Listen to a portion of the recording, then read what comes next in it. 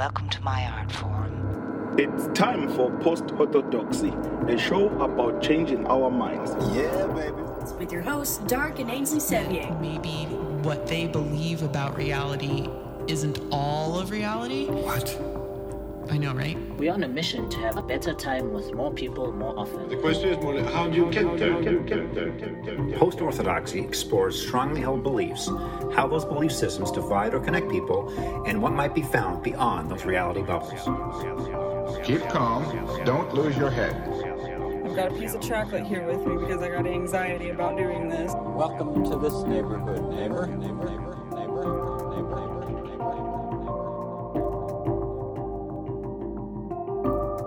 Here we are. I'm going to start with some angry faces. Oh, I'm going to have to hop up and do that thing to the camera because it keeps autofocusing. I'll be right back. Oh, you got to Wait, we'll do the intro first. Guys, hi. No, go ahead and do that, and I'll do... Oh, yeah. Yeah. That's Ainsley Sevier. That's Dark Sevier. And we're going to do a show, but we have autofocus kind of stuck over here, so I'm going to do a little disclaimer and intro while you do the autofocus. We definitely need a disclaimer, that's for sure. How does that Go sound? for it. Okay. Welcome to this show called Post-Orthodoxy. We have a lot of new people tuning in today. I'd like to say hello to Philip Stella. She's watching today.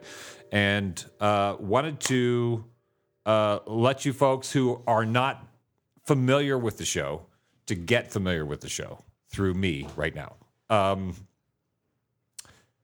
We are basically here to introduce reasonable doubt.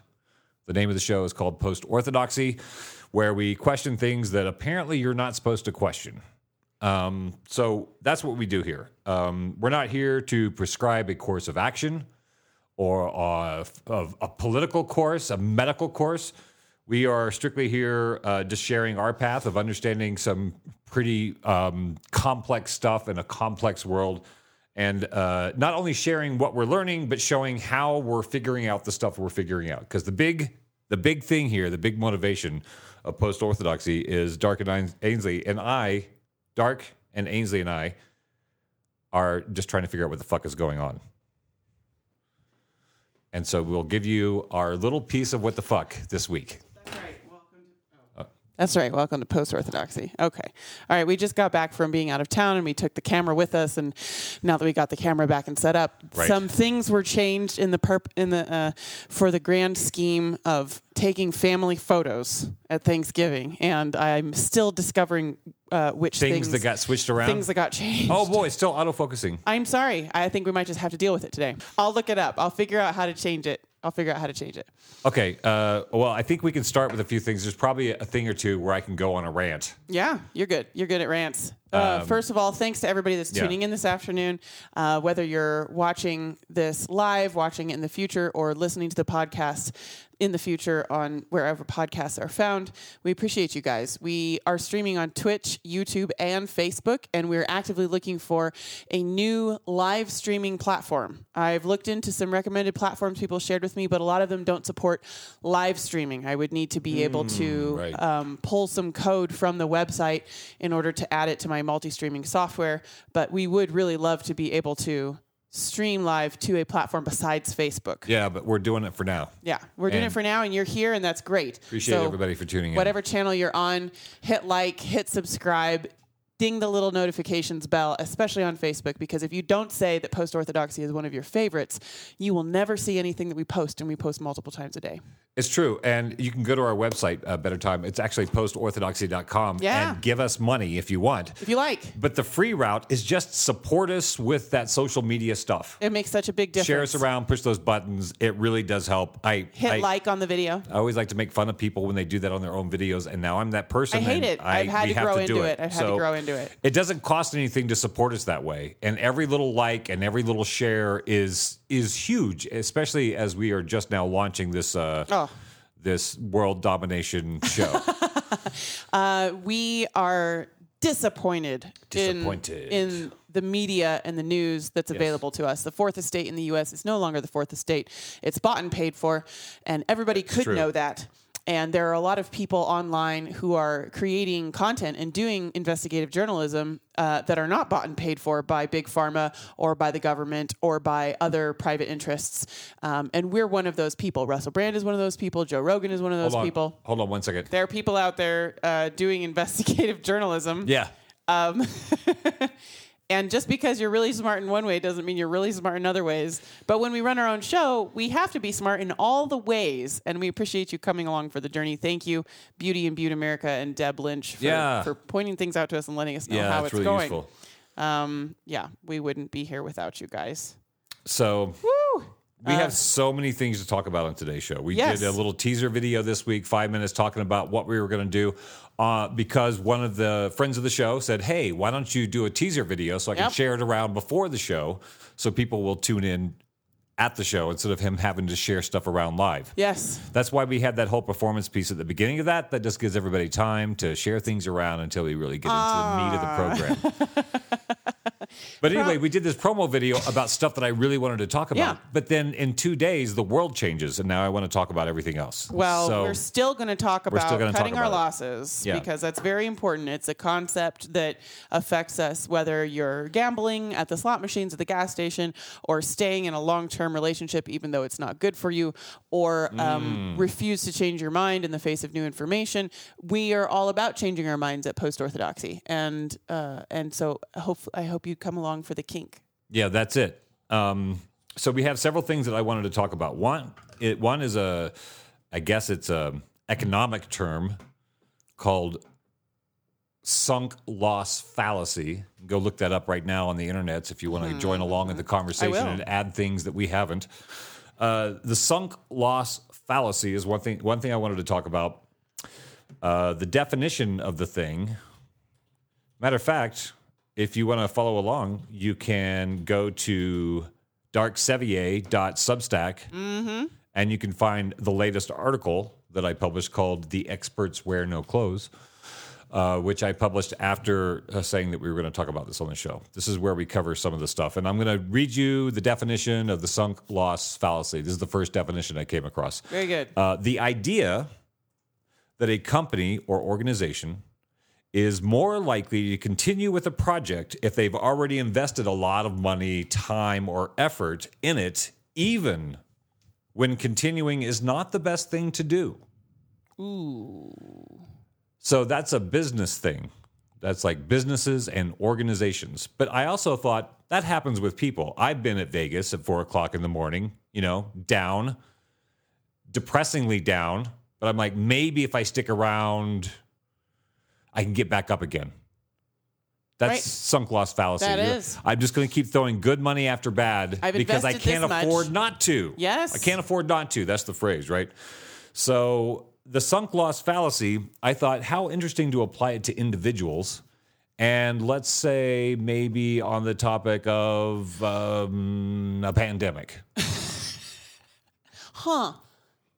That was my thought.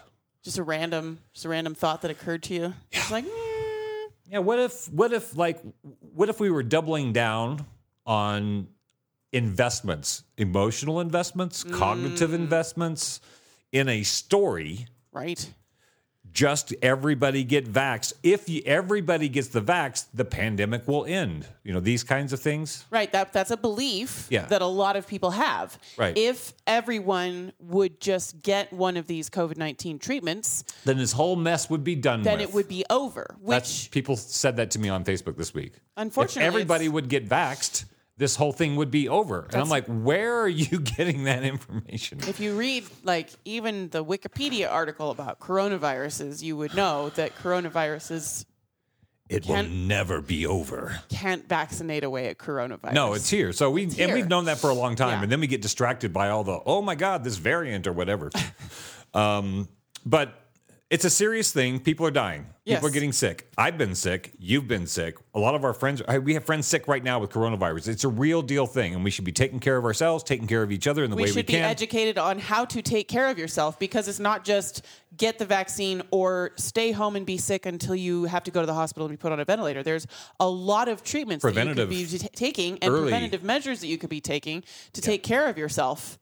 before it gets to that point. But you're not being told that. I'm completely shocked at how many of my friends don't know about vitamin D. That vitamin D is a thing that greatly reduces your risk of having a serious infection. From anything.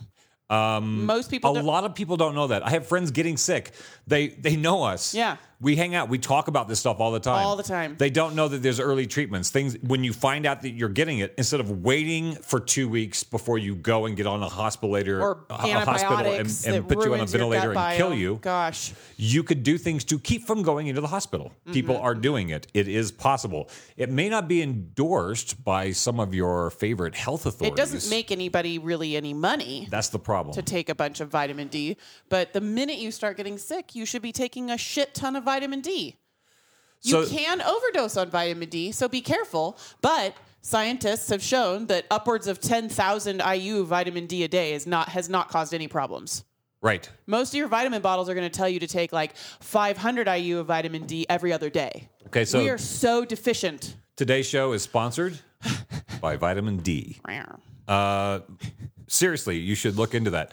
We don't hear about that on MSNBC or Fox News or any of those. It doesn't matter where you are in the political spectrum. Mm-hmm. If there are ads on your news, they're not talking to you about vitamin D. They're not talking to you about things you could do to get healthier so that you have less of a chance of getting sick.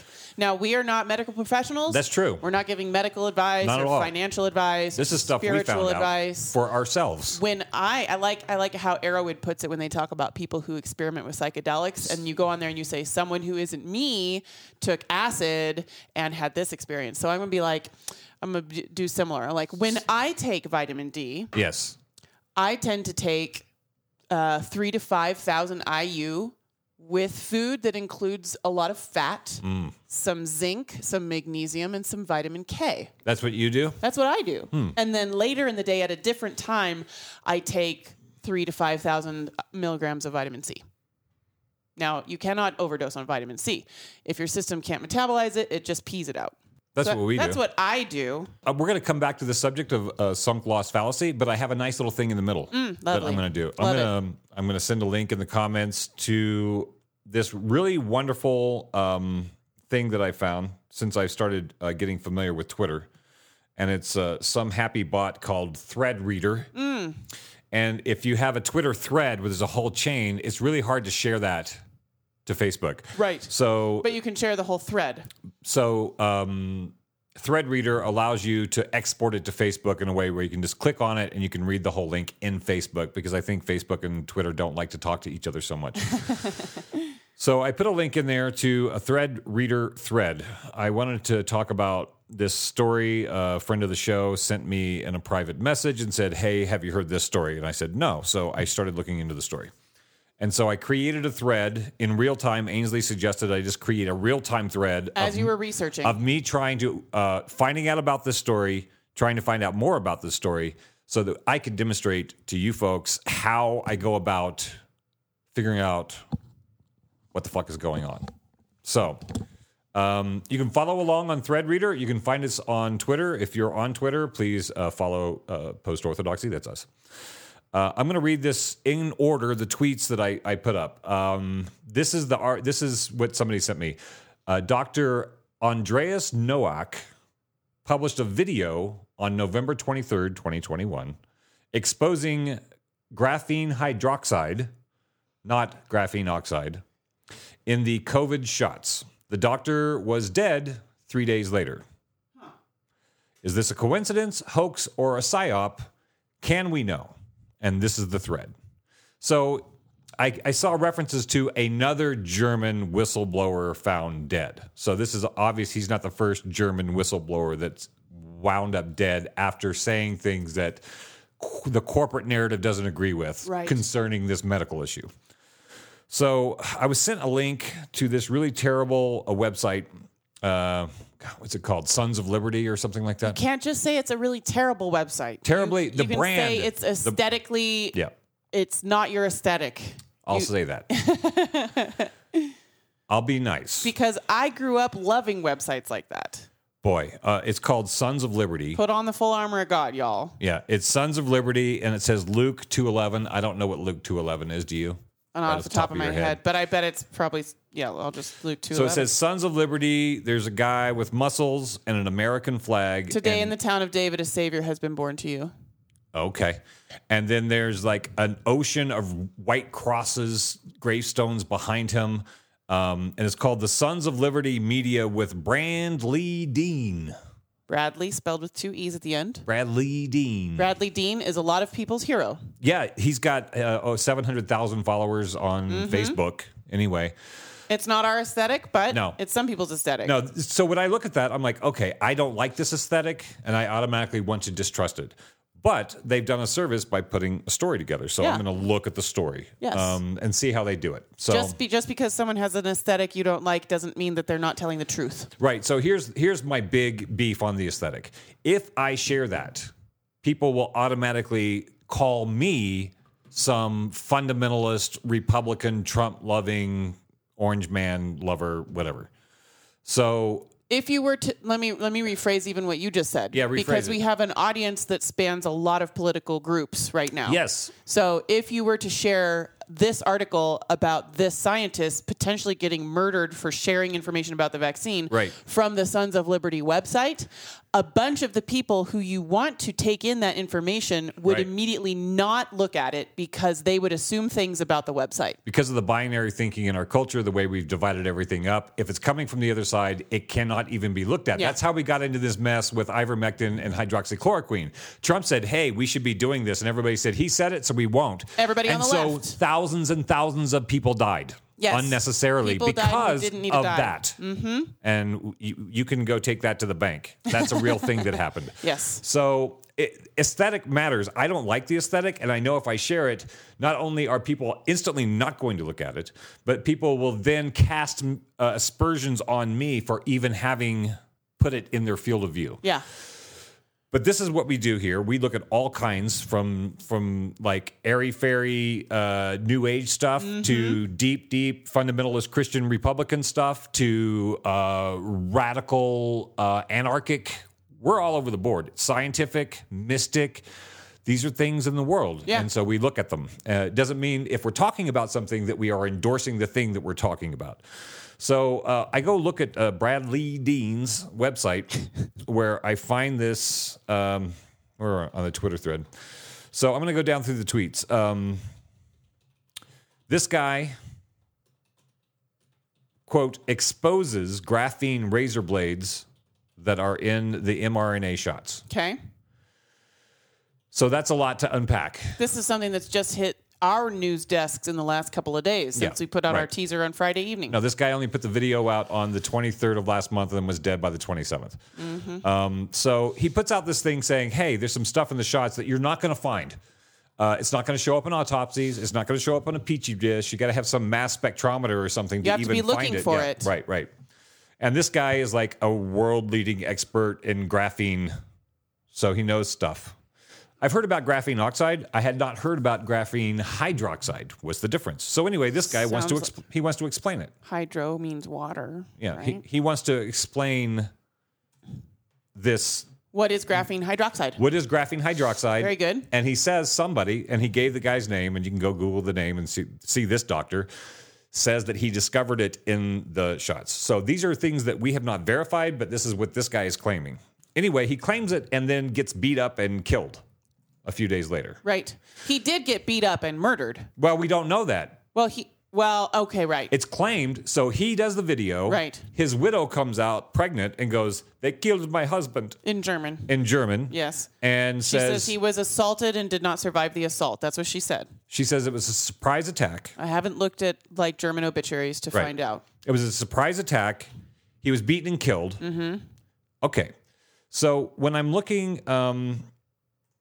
this lady claims to be the partner of the doctor, informing the viewers of the death. She says he was unexpectedly brutally attacked and that he did not survive the assault. There's a video to that link, or a link to that video. And then the woman also states that, quote, it's time for action and that, quote, it's time to believe. All right, whatever, maybe translation thing. And then, quote, we have to implement his plan now. Oh, what does that mean? She doesn't say what the plan is that needs to be implemented, right? But Then he says, a friend of Post-Orthodoxy alerted me to the story. We went to that Bradley Dean site. That's where I found the 2 videos and, extremely helpfully, a transcription of the video. Right. Because he's speaking in German and then is translated into English in subtitles. But they went through the work of putting the whole thing in text form. So this far-right Christian-oriented website introduced the death announcement video with this line. He said, "Here is his partner informing the public of his death, believing that he fell victim to an attack of some kind of radiological weapon, since Nowak mentioned this type of technology." So that's a claim, saying that the wife claims that he was killed by a radiological weapon. Now, she did not say radiological weapon in the video that we watched. She did not say that. But it's possible that she's posted something else somewhere else that says that. So now we already have something that could be construed for me as misinformation. So when you start saying radiological weapon, if you're not... That's a very specific kind of attack. It's a very specific kind of attack. And if you're not into exploring possible... the finer details of nefarious intentions and the powers that be that might have things we don't know about, right?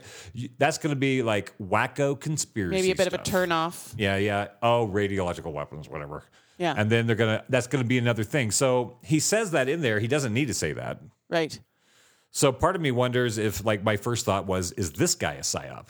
What we're is talking this guy about, taking good information and then pooping like stuff radiological on it, weapons on it so that self-respecting nobody people will won't look share at it, it. right? Yeah. So these are the thoughts that I go through. I don't know Bradley Dean, but meta. But we have 7 friends in common on Facebook. What? 7 people who watch our show actually also like Bradley Dean's Facebook page.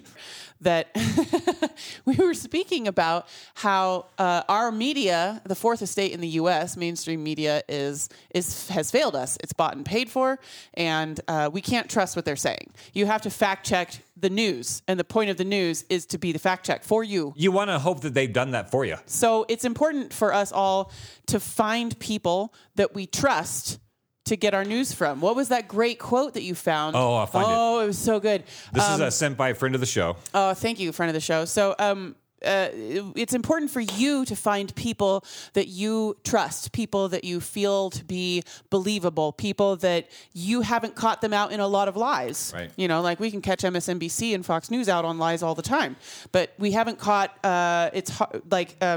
Jimmy Dore, Russell Brand, this guy, Bradley Dean. I would bet that Bradley Dean probably doesn't lie. He just has a particular aesthetic, just like Jimmy Dore has a leftist aesthetic. He's got an agenda and a bias. He has a bias. Yeah. He has a and as long as I know what that is, I can take that information and sort the bias from it, right? But then, like, if I find somebody talking about the Kyle Rittenhouse trial on Rumble and they're breaking down the data, I have to go and find that video on YouTube in order to be able to share it with my leftist friends. Oh, Rumble, that far-right website? Like, it's a service, just like YouTube is a service. All right, so we got a note sent by a friend of the show. Yeah. We won't say his name. Oh, we just, because a lot of people like to be incognito in their support for us, and that's fine. If you ever send us a message on the side, we're not going to out you. Send the message on the side. We'll say friend of the show. Absolutely. Or enemy of the show if you don't like what we're doing. Specify in the comment. Well, before this is a thing that somebody sent. They thought of us because it was on their veterinary website. Yeah. Right. So it says veterinary, like animals. Veterinarian. Okay. Yes. So this is out of context. So I'm just going to start with where he sent me. He said, well before COVID-19 made the need for trustworthy sources a matter of life and death, Pion, I don't know who this is, had been urging colleagues to find experts they could trust. In this process, he developed a colorful truism for veterinarians that is now a truism for the general public. I love this. When he was younger and lecturing, he said he often told his listeners not to take his word for whatever he was saying, but to read the primary literature. And then he says that's an admirable thing. Go read the source documents. Don't take my word for it. Go read the source documents. Go read the 35-page lab report for how a PCR test works on the CDC website. So he used to say that. And then he says, that was stupid, he said recently. They didn't have time to read the primary cardiology literature or whatever I was talking on. That's when I realized everybody's got to be a baby bird. If you're not an expert in the area, you've got to take most of your information pre-digested. The secret is be careful who you let puke in your mouth. You got to pick your mama birds carefully. Be careful who you let puke in your mouth, guys. Yeah. We've been talking about... We don't all have time to read source documents. This is another facet of the You Are What You Eat head edition. We care about what we put in our bodies. Some of us do. Maybe not so much sugar, maybe not so much blah, blah, blah. Whatever we need for our health, we make sure that we're getting good food so that we're having good health, right? That's a thing that people started doing. Also must do it with our heads. Before you start letting stuff flow into your head, because I know so many people, I was one of those people, watch CNN or MSNBC, and I can say, well, I'm a skeptic, so I'm going to listen to what they're saying, but I know some of this is bullshit. But what I'm doing is letting them fill my head with bullshit. Right. So I started getting more picky about what I'm letting in my head. Yep. So we hope to digest what we find and puke in your mouth and puke into your head. Halfway digested information so that it's easier to assimilate. Because not everybody has time to do the research. It's a service we're providing. Yeah, we want to be your mama bird. So, oh, that sounds kinky. So that's why I'm doing this post on this murdered whistleblower. So this is how we get our information. So we've already covered part of this. We're going to go back into it. Hey, Chef Boyardee is in the house. All right. On Twitch, John Ivankovich on Facebook. Things are heating up. We've got people watching on YouTube. Thank you so much for sharing it around. Hit the like button. Leave an angry face on the Facebook video so we can attract folks that like to be, what is it? People that just like watching angry things. They're like, oh, people were mad at this. I better watch it. Right. People that like to be titillated by controversial topics. But first you have to get mad. Okay, I'm going to keep pushing those angry faces. So, would you mind going to the notes page? Absolutely. And pulling up that thread reader? Because I have a link to the thread reader there. It's somewhere down at the bottom of the document. Yep. Pull that up so people can follow along if they want to follow along on this Facebook thread, because I have images. The Twitter thread, right. We know this. We'll have to play that next. All right, so we covered this guy. He does this thing saying, hey, this stuff in the vaccine. Then his wife says, oi, they killed my husband. And then... while awkwardly touching her baby bump the whole time. So then I'm like, okay, who's Bradley Dean? Bradley? Right? So he has some little icons on his page. So I clicked on the Twitter because I thought maybe I'd tag him in my analysis of his analysis. Yeah. But it says this account doesn't exist. Oh, so he might have gotten banned from Twitter. Yeah, he got banned from Twitter. So then I hit the Facebook link. Whatever you think about somebody's aesthetic, if they're getting banned from a mainstream platform, that's probably a good sign. Maybe I need to know what they're banned for, having been banned. The Facebook link worked, and it said he had 763,532 people liking it, including 7 of my friends. His YouTube page hasn't posted a video in 2 months, however, which I thought was interesting. I hope he's not because dead. This is posted because this just happened late November, so right. this was posted but he hasn't this done week. any YouTube videos in a while. No YouTube videos. I bet in 2 he's months. on some other platform that he puts most of his videos on. Probably started moving off. Yeah. I dropped a comment in our chat bot, guys. Let me know if you have a platform that you like besides Facebook. I know YouTube is a good place to be live. YouTube is still pretty censory, so we'd like to find an even more alternative platform that allows us to live stream. So if you watch video content somewhere else, I don't think BitChute does live streaming, and I don't think Rumble does live streaming. But we can chop up the microdoses of the show and throw them on that platform. We can post them there later, Yep. but if you know somewhere else you can watch live streams, that's not Facebook or YouTube, let me know. Okay, so we're in the thread reader? Yep. Are you threading around? Yep, this account doesn't exist on Twitter. Here's his Okay. YouTube. Hasn't posted a video in 2 months. Right, so let's go down to 10 of question mark. So what did Dr. Nowak say in the video that was worth supposedly having him killed? Because I don't know if he's been killed. Right. And how did he die and who did it? I don't know how he died. We don't know who did it. So I go looking for that information because this is only a week-old story. So number 11, he claims that Dr. Pablo Compra studied the mRNA shots for the presence of graphene oxide, but found graphene hydroxide, which are nanoscale structures that can be best described as razor blades, he says. Now, I'm taking this directly from the transcribed text in the video of him speaking in German. So we want to know why did he get killed? What was he talking about? So he says that. Then he says, the epithelium is extremely smooth, like a mirror, and it is cut up by these razor blades. That is why it's so dangerous. If you inject the vaccine into a vein, the razors will circulate in the blood and cut up the epithelium. Which is epithelial cells. Anyway, I remember that from a long time ago, biology or whatever. So it's worth noting here that there are concerns, this is a whole other subject, there are concerns that inappropriately administered shots injecting mRNA into the blood instead of the muscle are causing a large amount of vaccine injuries. Yes. So myocarditis is one of those injuries. And myo and pericarditis. Right. So this is an interesting subject that is a sidebar that we're going to just briefly talk about, and we can do this another time. But the idea is that we're trying to give everybody on the world shots. So not everybody is a phlebotomist who's giving you your shot. And a doctor who saw all these videos on the news and TV of people getting shots was saying, I don't see anybody who is aspirating the shot. Yeah. Aspirating the shot means when you put it in, you pull back a little bit to make sure that blood doesn't come in, because that means you hit a vein, and this is not a intravenous medicine. This you want to be putting it in the muscle. Intramuscular medicine. It's supposed to go into the muscle. It should not go into the blood. So if people are just giving people shots, there's the chance that they're injecting into a small vein or blood vessel. Bloodstream of some kind. Of some kind that you don't know. And this could be the cause of a number of vaccine injuries. Yes. Some people are saying the shots are making people sick. Maybe it is. Right. Maybe it isn't. But maybe the way they're doing the shots is making people sick. It could be both. It could be both. Anyway, so this guy is saying, here's another theory. Is he saying this is he calls it Russian roulette.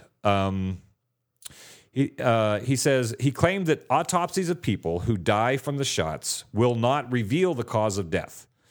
People bleed to death internally, especially the top athletes who are dropping dead have fast-flowing blood. The faster the blood flows, the more damage the razors will do. Right. That's where I think about the concert in Houston where 11 people had cardiac arrest. 11 teenagers had cardiac arrest. Died of heart attacks or some kind of cardiac problem. Yes. 8 young people with cardiac raised heart rate. This is what he's saying could be. Yeah. Okay. So it might not necessarily be strictly the content of the shot. It might be the way the shot is administered causes it to get into your bloodstream in a way that it's not supposed to. Right. And that when your heart rate increases, this is why we're seeing athletes and like the horrible event at the rock concert or EDM music concert, whatever it was. Right. Robert Edwards says nurses have long ago stopped aspirating shots. As a standard practice, I would need to hear that from people in the field if that's something that they just don't do anymore because apparently that's a problem. When my dad's a doctor, so we got all our childhood vaccines at home. He would just bring them home and do them at home, so there was less fussing, and my mom didn't have to pack us all in the van and drive to the hospital.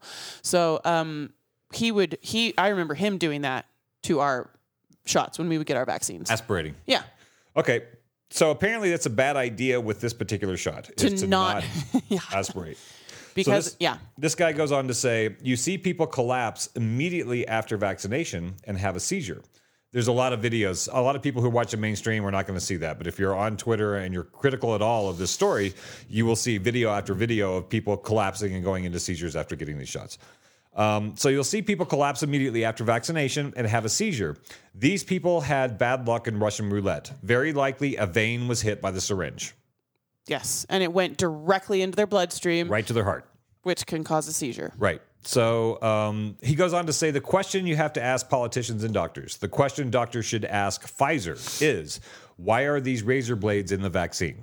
Why do we have something hydroxide, graphene hydroxide? Right. Why do we have graphene hydroxide in the vaccine? Here, the doctor seems to be assigning ill intent to the agenda of the shots. So the German doctor... Chemist.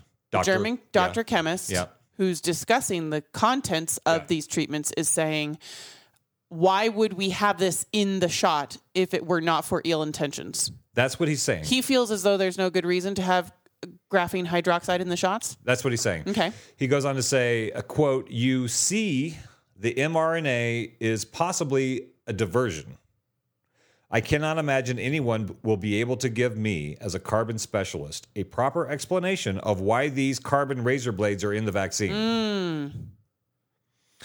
It destroys the heart, all the heart attacks, all the strokes. As a doctor, you have to ask yourself, where is this coming from?"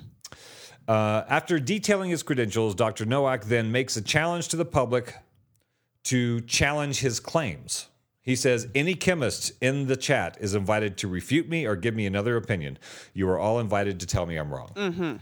The doctor states that medical doctors, health authorities, and politicians are not chemists and therefore likely have no idea what they are doing when going along with this program. He urges everyone to share the information in his video to authorities.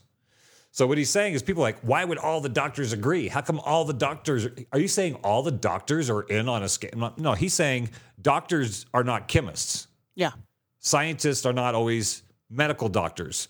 Health authorities sometimes are not even in medicine. Yeah. Like our local health authority was not even in medicine. She was not a medical professional of any kind. It was just her job to enforce medical policy. Right. So people are enforcing medical policy. Medical policy is different than medical science. Right.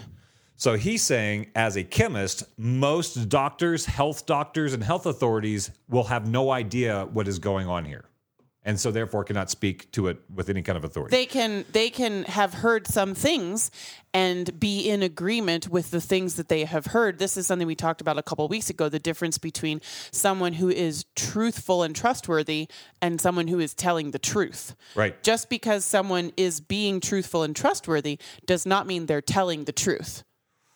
You can have someone such as your family doctor or your child's pediatrician who is being very trustworthy and has done their best. They've heard the stories about the pandemic and the virus. It matches things that they know about viruses and vaccines, and they feel as though they are giving you meaningful and trustworthy advice as your pediatrician or your family doctor. That does not necessarily mean that they are telling you the truth about the virus or the truth about the COVID treatments or the truth about the death rate or the truth about hospital practices. True. Or the truth about how many people who are in the hospital right now sick with COVID are actually vaccinated or not. Yes. Just because your doctor is a trustworthy and intelligent and highly educated person does not mean that he has spent time after work looking into the data about what's going on globally.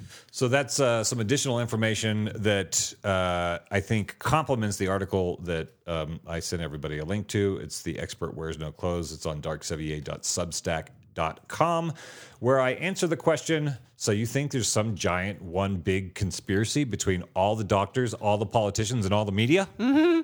I answered that in that article if you're interested. Let's go back to the thread reader. Okay. So this guy basically says, here's the information. You need to ask people in charge. There's no reason to have a mandate. This seems to be of ill intent, and we need to have some answers. And then he's dead a few days later. Weird. So I found a video from India. Because this only happened last week, there's not a lot of information out there just yet. So I found a video from India that addresses the story. Oh, is that the... This one has his two faces on it. Okay, gotcha. So that video, they mention another German doctor whistleblower has been killed. So that's where I got the idea. Another German doctor whistleblower. Right, not just a German whistleblower, another German whistleblower. And it was interesting because they give a badly translated in English bit of the story, but they claim his claims were about graphene oxide and they didn't say graphene hydroxide, which I thought was another interesting. Right. If you're trying to find information and you just find this India article, then you hear about graphene oxide and not this graphene whole other thing hydroxide. called graphene hydroxide. Right. In that video, we find out that this guy, Dr. Nowak, was doing a live stream in November of last year when the police raided his home in riot gear. I haven't heard more about that story, why they did it. So apparently he's been on the radar for a while, enough to raid him on camera There's a video of that in the Twitter thread. Wow. Or maybe the whole thing is a giant scam and he was just doing it for publicity, and now his wife's going to set up a GoFundMe, and then they're going to retire to an island and he's actually alive. Or maybe they're all CIA agents just meant to seed discontent among people and cause social chaos so that harder things can be locked down. So there's no way that we can have a unified story about who's fucking us over. Right. I don't know if this is real or fake, but this is the story that I'm following. And so then I found another blogger person, Claudia Stauber, at Claudia_Stauber. You can find her on Twitter. And she had a video about what I found out about Dr. Nowak. Can you play that video? Is it possible? Yes. So here's a lady who was doing what I was doing. She was going around trying to figure out who this guy is, what's going on, why would they kill him. Apparently, this guy speaks at universities. He's talked on all various subjects from health, mental health, physical health, kinds of food you might put in your body. So this is a guy who's on a circuit of some sort, who is talking perhaps alternative medicine. I'm not sure. So this lady, Dr. Claudia Stauber, puts together this video to show what happens when she starts trying to find out who this guy is. So when people say, oh, you think everybody's in on it? Like, how could every doctor in the world be in agreement and it not be true? I'm like, well, not every doctor in the world is in agreement. They just get murdered. They just get murdered. Apparently, some of them just get murdered, and then your ability to find out who they were online gets truncated. You're not allowed to know. All right, you ready? Yeah. Let's play that and see what happens. Let's make sure the audio's on everywhere. Yeah. Hi guys, it's Claudia with Cabin Talk, and I wanted to come on briefly to talk about Dr. Nowak, Andreas Nowak, who is the one who is talking about the substance in those things that people get put into their arm. I sped it up. Oh, good. I did a little research in trying to find more information about him in German. And the man has been talking against the establishment, by the looks of it, his whole life. He is very outspoken. He was very outspoken about the corruption in the science community and that we are being told all the wrong things. And by what I can tell from watching some of his videos now that are older, and there are some, I will link a few of them. They're all in German. They'll probably come up with subtitles. He was truly a brilliant researcher, and I want to show you what happens when I click on some of those websites. So here is one of the videos, and there is a website, ursprung.de, and that is there to get more information on where he has seminars and all that stuff. If I click on that, this comes up. If I click on that, this comes up, and if I go to visit this website anyway, even though I'm getting warned and warned and warned, this comes up. Are you sure you want to visit this website on a connection that is not private? You will have to modify your settings to allow this. So if I click on that, then I would actually have to put in the password for my entire computer. Which I am not going to do. Which I am not willing to do. However, this is what comes up, which I find highly, highly strange. And yeah. Okay. Guy says, hey, there's something nefarious going on with the shots. You should know this thing. Supposedly killed a few days later. And then supposedly... We don't know if it's connected. Now, if you're trying to find out who he is, they want the passcode to your computer. What forces are these? Who does that? So this guy's website, or whatever the information site is, who has the authority to do all that stuff? Well, we've had that happen before. You know, I know, but who makes that? Who says we want the passcode to your computer? Is that I've never seen that one before. Is that the internet? I should try it on a not Apple. Is that the architect? Yeah. Like who? Like from the Matrix? Is that the government? What? Like who? What? So anyway, the story has only been out for a few days. I'm gonna try it. All the research. Do what? I'm gonna try it. You're gonna put your password in? I'm gonna try it while you. No. Yeah. You're gonna invite the Matrix in. Well, no, I'm not gonna put my computer doesn't have a password. Oh. It's a Chromebook. I'm just gonna try it on a different computer while you keep what. So who does that? Who does that? Who has that power? How did he die? I still haven't found out how he died. I don't really fully know if he did die. I've only seen a video of a sad woman saying that he died, and then a lot of stuff about it. So that's what we've got so far. Whistleblower winds up dead. Now, good luck trying to find good information about him.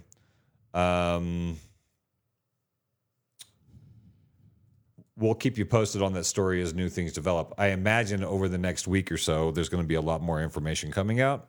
But that's what we found so far. Wow, I can't find the video that she was talking about. He does have a page. He has a YouTube page that he just started in between outing that video and getting murdered. He started his own YouTube page. Dr. Andreas Noack. Yeah.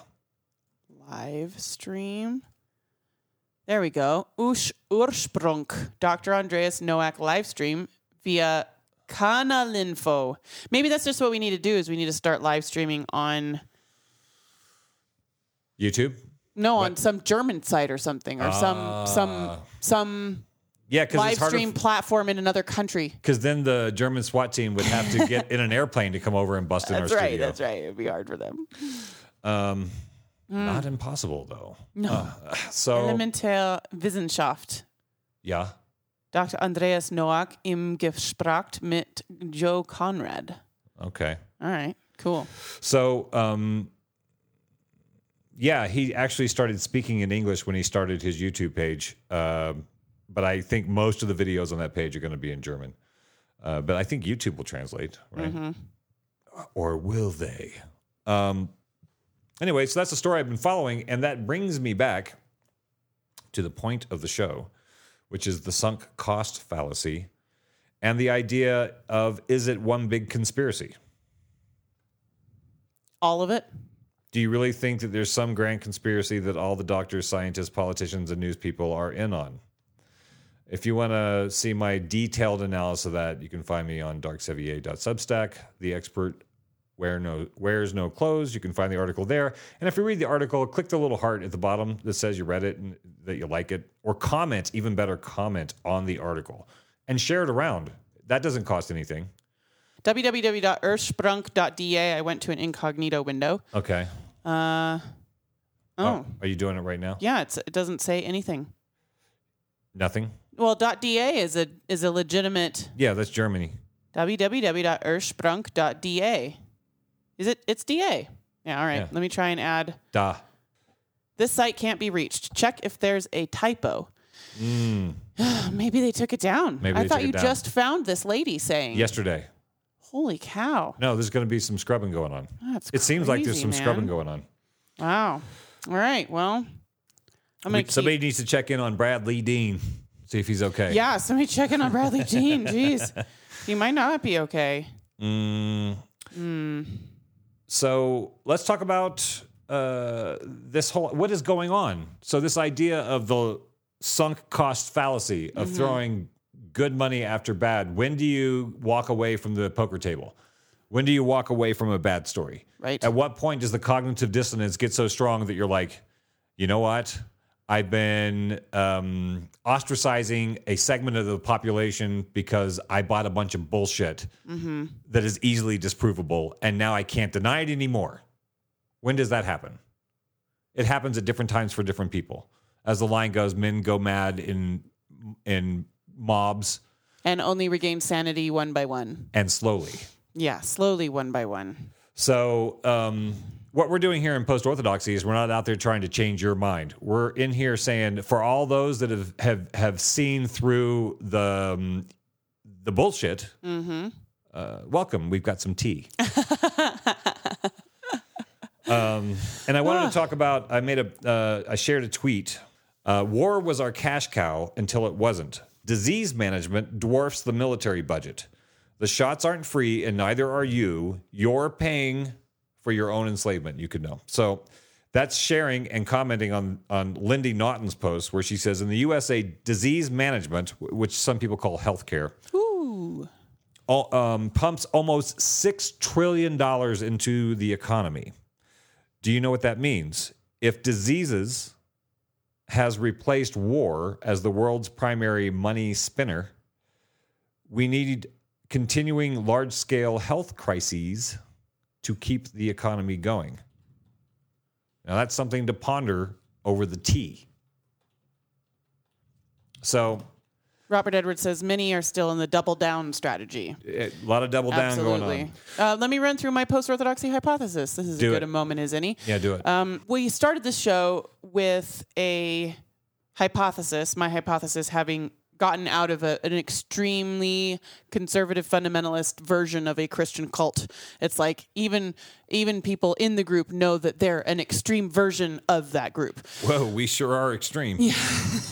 They don't think of themselves as a cult. No. We're just really all about it. They're just the purest version of that specific kind of Christianity. All in. Yeah. And so for me, when I had to step outside of that group for my own health and well-being, it became apparent I finally coalesced. I coalesced this theory when we were starting Post-Orthodoxy about how do people change their mind? How do you get out of a group? And for me, it's first, there's the way that you think all of reality is. You think that all of reality is the way that you think all reality is. And that's a kind of naivete that is not necessarily damaging, but it can put you in conflict with people around you who have different experiences of reality. For instance, I was raised believing that all homosexual people are going to hell. That's how I was raised. That's not how I believe now. That's not my perspective on reality or my ethics anymore. Right. But that was how my church and my family and the thousands of people in that group believed and behaved, and it put them in conflict with people around them who just wanted to get married and have kids and have health care, and be gay. But they thought that anybody who was gay was obviously in rebellion to the way things are, which is that gay is wrong and unhealthy and a choice and will send you to hell, and they're just rebelling.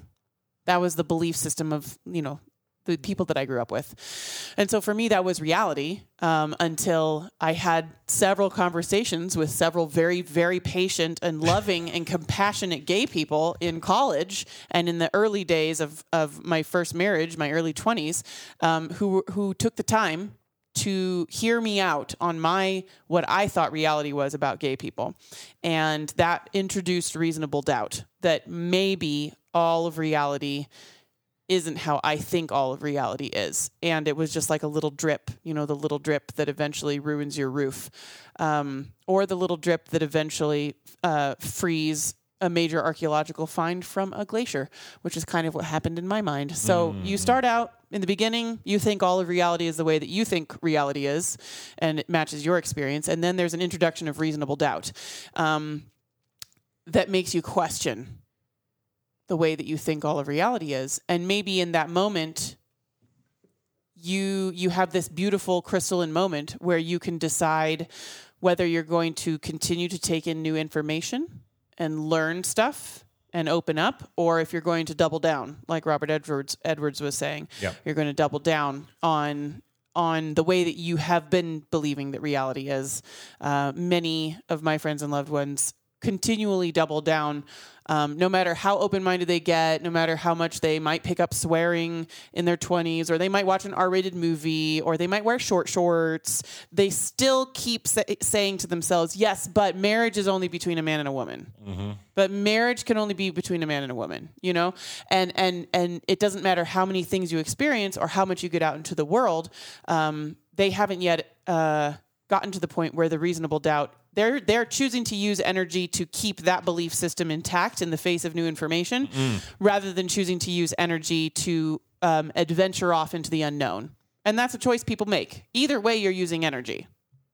But if you do decide to venture off into the unknown, one of two pathways is in front of you. One, you may jump from one strong belief system about reality into another strong belief system about reality. Possibly. Yeah. So now I'm an atheist. I'm not an atheist, but like a lot of people grew up religious and got cracked out of that reality bubble.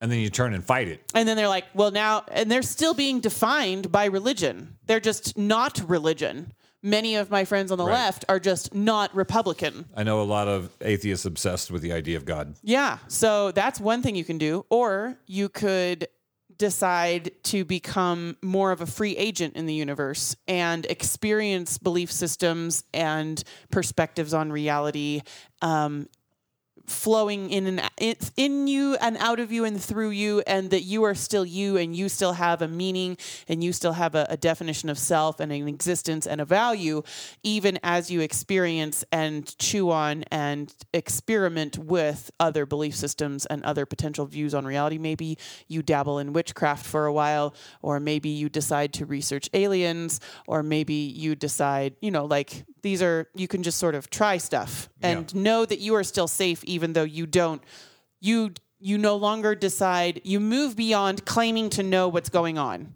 Being defined by your idea of the world. Yeah. Yeah. And I've moved on from claiming to know what's going on.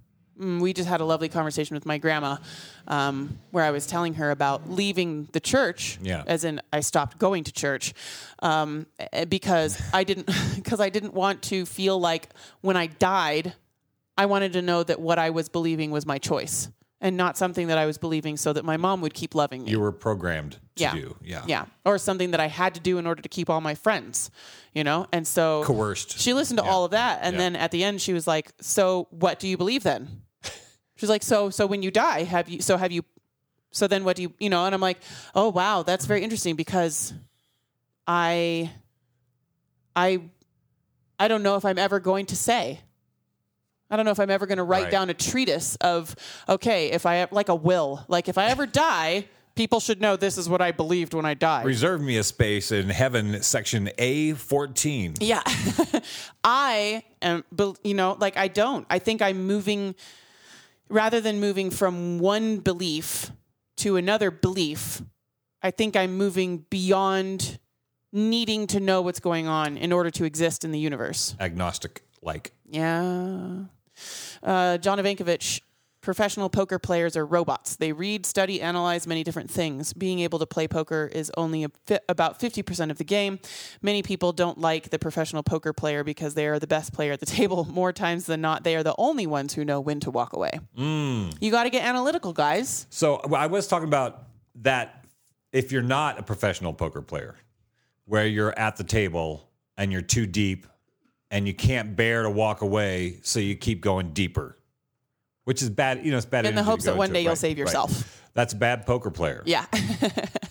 I think what John is saying is more aligned with where I want to be. Yeah. In the game of this belief system. It's about becoming emotionally detached. Like this story of the COVID thing, new information has come in, and I still know people that are living in the reality of the spring of 2020. There are people who have been branded with phases of the pandemic narrative. And they're stuck in that phase. Like there are people who think that when they get the shot, they will not get sick or transmit. They still believe that. Yes. There are some people that think that if everybody gets shot with a leaky vaccine that doesn't keep you from spreading or getting, that it will be over, which is that's a reality bubble. Makes me blink a lot when I think about it. And there are people who believe that there isn't a new virus at all, and that what we've been experiencing over the last 2 years has been a propaganda media storm designed to destabilize the population from taking control back from the oligarchs. There's some people that think that the new variant is scary. Yeah. Omicron. It's scary, right? Sounds like a bad transformer. And they don't seem to understand that this virus does not seem to be operating very much differently than other coronaviruses. Any differently than other. In that they mutate. Yeah. And the mutations are more virulent, scary, and also less deadly, not scary. So let's just leave the not scary part off because that's not going to sell Fritos. Yeah.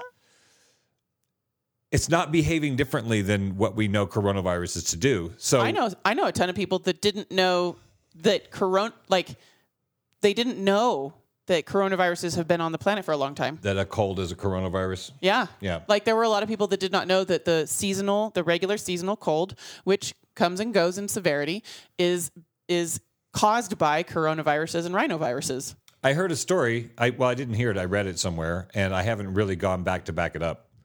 But from what I understand from this story, and somebody can confirm or deny this, please, this is why we have a conversation and not a straight broadcast, is that the Russian flu, which was a horrible flu that killed millions of people back in I don't know. How did I not hear about this? 19 old time sometime. Everybody always talks about the Spanish flu. Maybe it was 18 old time sometime. But Just look it up. Russian flu came in. Terrible, predictable results. Novel virus comes in. Lots of people die. From what I understand, the current thing that we call the common cold might be the like petered out version of the Russian flu. Isn't that an interesting idea? So like you get a common cold, nobody cares. It's like, just don't sneeze on me. Come to work anyway. We need you at the front. You won't care about colds, right? But that was apparently, maybe, from what I heard, please confirm or deny, the Russian flu, which was deadly because it was at the time. At the time, it was this new, deadly novel virus. So this is a deadly novel virus, but we know how to deal with it. We know how to do early treatments. We know how to do preventative stuff. We know who's at risk. We figured that out. People are still saying, but we just don't know so much about this. I'm like, well, we know enough that it's no longer an emergency. I'm doing the thing. Yeah. I found the ursprung.de link. Oh, God. Our connection is not private. First page was, are you sure you want to leave YouTube? When is our connection ever private? Yeah. I think they mean there might be something in the connection that could potentially get into my computer rather than, that's what they mean by private. It's a threat. Advanced. The server could not prove that it is what it says it is. It'd be a shame if something happened to your computer if you clicked on this. Okay, I'm going to proceed. Unsafe. Okay. Oh. What happened? This domain has been mapped to Squarespace, but it has not yet been claimed by a website. So they doinked it. Yeah. That sucks. They didn't make you type in your password or anything. No. But they got your number now. Who's looking for this website? That could be just a fake website saying that it's not a website, and then they're taking all the information who wanted to know where this website was. And then those guys come in flak jackets from Germany all over the world. It's a big Nazi plot. You're funny, man. All right. Did you say it's a Nazi plot? Yeah. This is the Nazis all over. Hey, let's play that guy. What guy? The guy. Yeah. I love it. It's a good segue to this guy. Speaking of things you're not allowed to say, which is what Post-Orthodoxy does all the time. Yeah.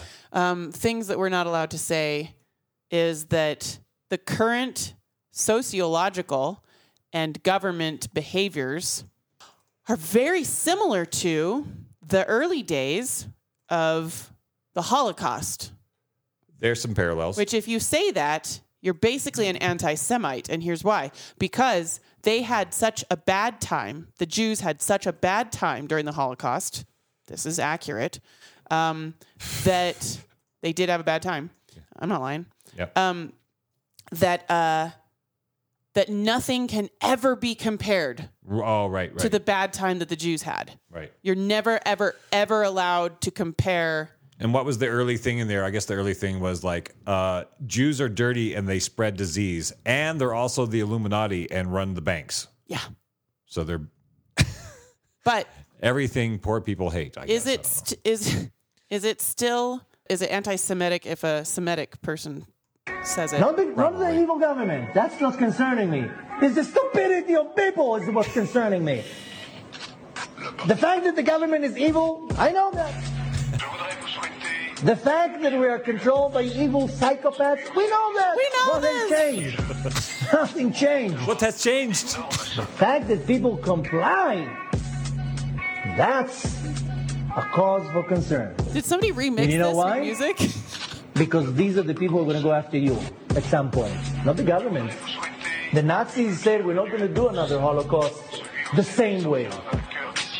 We're going to do another Holocaust. We are in a Holocaust. But not the same way that it was brutal and forced. You're going to voluntarily go into the gas chamber. Like you see these long lines in Tel Aviv, people are just waiting in line. 5,000 people are waiting in line to get vaccinated. They're not even forced. There's no dogs. There's no SS officers. So the Nazis became more... That's awesome. I love it with the beats underneath. Yeah. The fact that the government is corrupt, we know this. Every time I read a headline that I'm reading about coronavirus, I'm like, we know this. We know this. So is it anti-Semitism if the rabbi says we are absolutely doing another Holocaust? Yes. Just like even if you've had the vaccine and you're against mandates, you're an anti-vaxxer. That's science. That's intelligence. Now, we have not yet gotten to the level of suffering in the U.S. that the Jews experienced at the height of the Holocaust when they were being shoved into gas chambers. However, other countries have gotten very, very, very close. Yes, the gentleman in the blue hoodie. Okay, go down to the notes page and play the short clip. Haley Hodgson, 26, has just been released from a 14-day detention at the Howard Springs quarantine facility in Australia. If you don't know what's going on in Australia, they have COVID concentration camps. Your experience of the pandemic is not everyone's experience. No, they have concentration camps, and they're going out and pressuring Aboriginal people to get the shots. And if they don't get the shots, they're starting to take people who might be close contacts to concentration camps. And they're doing it to lots of people. So there's a longer interview. I'll post the clip while we're watching this.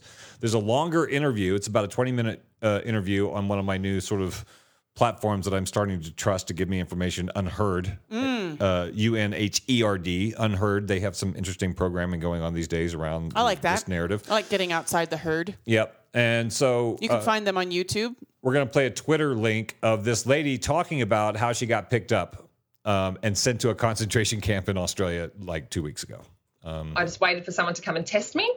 No one came to test me. The next people who rocked up at my house were 2 other police officers. They blocked my driveway. These are actually uniformed police officers, normal police officers. So then the police officers blocked my driveway. I walked out and I said, what's going on? Are you guys testing me for COVID? What's happening? They said, no, you're getting taken away and you have no choice. You're going to Howard Springs. You either come with us now and we'll put you in the back of the divvy van, or you can have a choice to get a COVID cab. So of course, I chose the COVID cab because they said, well, if we're to take you, we're going to hand you a $5,000 fine. So, of course, I didn't want that to happen. So I just said, look, I don't consent to this. I don't understand why I can't just self-isolate at home like a lot of other people are doing. And they just said, we've just been told from higher up where to take you, and that's all that there is. Robert Edwards says that won't happen here because we have guns. Okay. I don't know if that's true. So, like... It's not... It's going to be... well, hold on. Let's just... Yes, thank you for the comment. No, I'm really curious because a lot of people have that opinion. I think there may be something to it, but I think we're operating on a very different psych campaign on this trip. It's not so much about the military is going to come and make you get a shot. It's going to be it's what's happening right now where you're becoming a pariah for not participating in the narrative. Well, so like it's going to be your neighbors turning on you economically. Yeah. It's going to be then like there are people in Canada right now who've chosen not to get vaxxed and now they cannot go to the grocery store and buy food. I feel like it's going to be sneakier. Like I love the idea that So you're going to go to the grocery store with guns? Yeah. What are you going to do? When I was a kid and I grew up homeschooled, my mom would regularly sit down with all 7 of us children and talk us through what to say if a stranger ever came to the door in case it was CPS. Because sometimes when we were homeschooling in the 90s, people were so weirded out by the idea of children being at home on a weekday that they would call CPS on their neighbors as if that was cause for concern because they hadn't heard of homeschooling, even though... Kids at home during the day? What? They must be being abused. Now, if you want to watch something interesting, there's a special on TV right now called Hell, Hope, and Justin Bieber.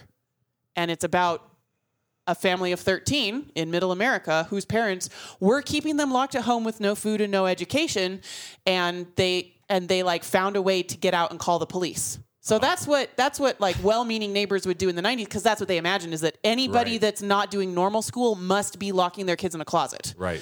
And that's not necessarily true. It happens, but but it wasn't happening to my family. Right. So we had and there were very loving families who were homeschooling their kids in Germany where the German CPS would come and take their children and there was no abuse. It was just that you were not allowed to teach your own children at home. At all in Germany, it was illegal. So, like, people should have these rights, and these rights should be monitored so that children are not abused. But so we had to practice dealing with sneaky people who might come to our house when our mom was out grocery shopping and I was babysitting, and what would we say? And did we have to let someone in the door if it was an adult? Did we have to let an adult? No, you do not have to let an adult in no matter what they say. Right. Things like that, Like if they ask you if your mom's at home, tell them she's on a phone call and she can't talk to you right now. Things like that. Right. And so I imagine that there's going to be sneaky stuff. It's not Imagine. Yeah. No, I mean, like, I love the idea that because we have guns, because my dad has guns, nobody can come and take my siblings to a concentration camp.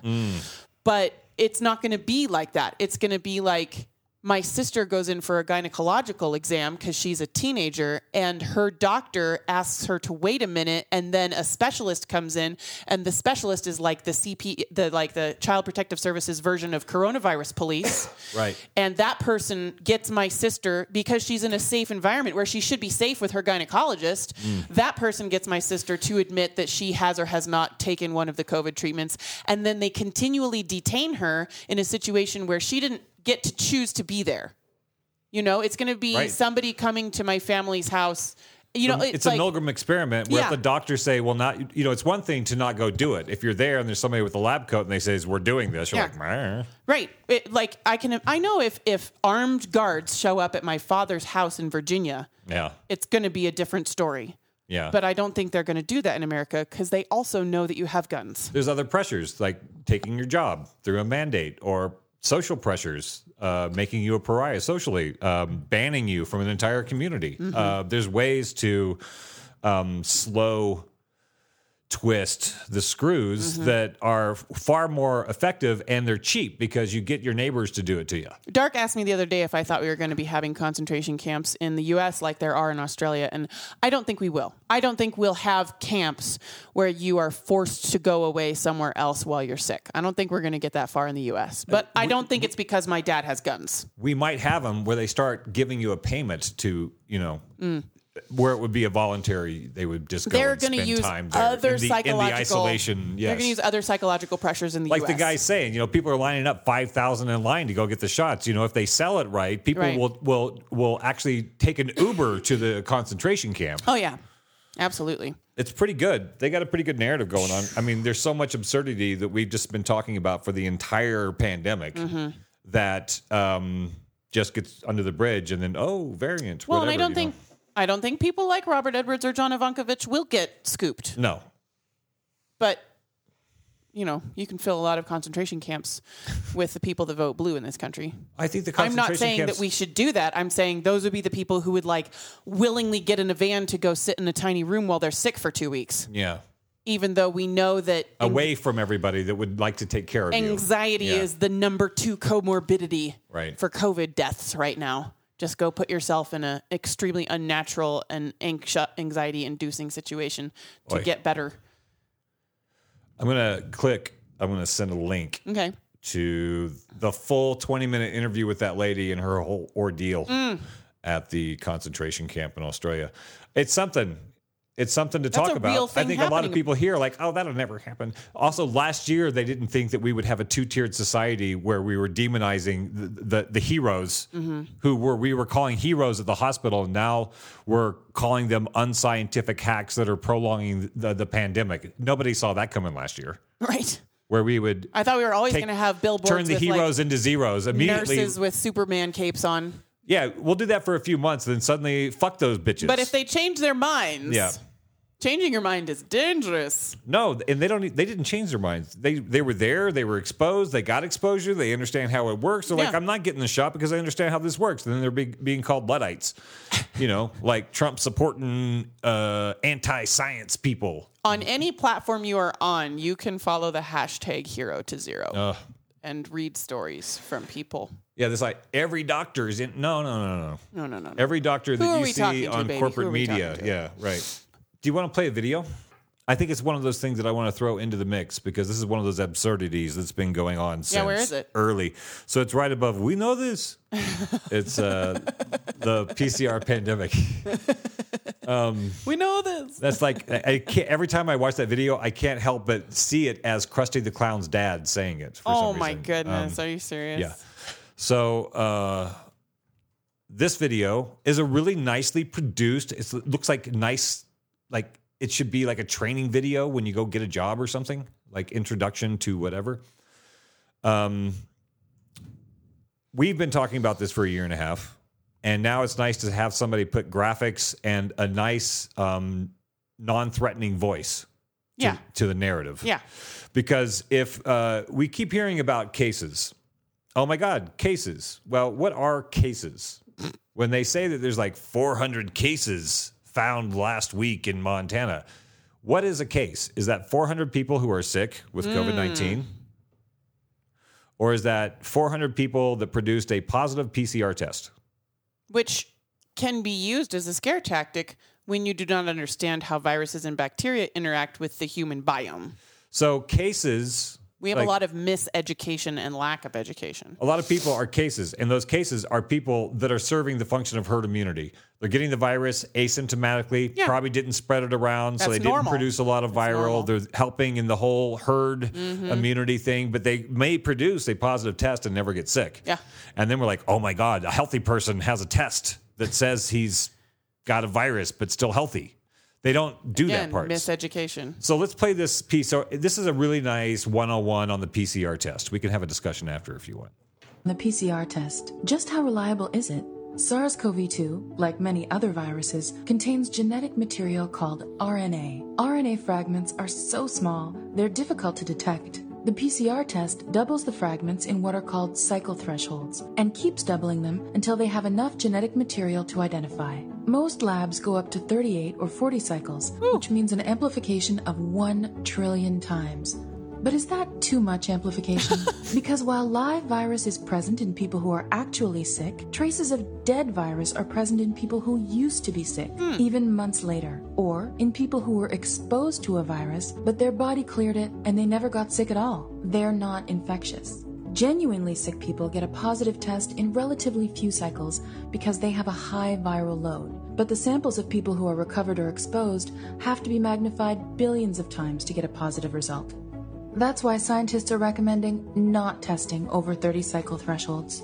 So what would happen to case numbers if labs cut back to 30? At one New York lab, it resulted in a 63% case reduction. When a Massachusetts lab did the same, almost 90% of their cases disappeared.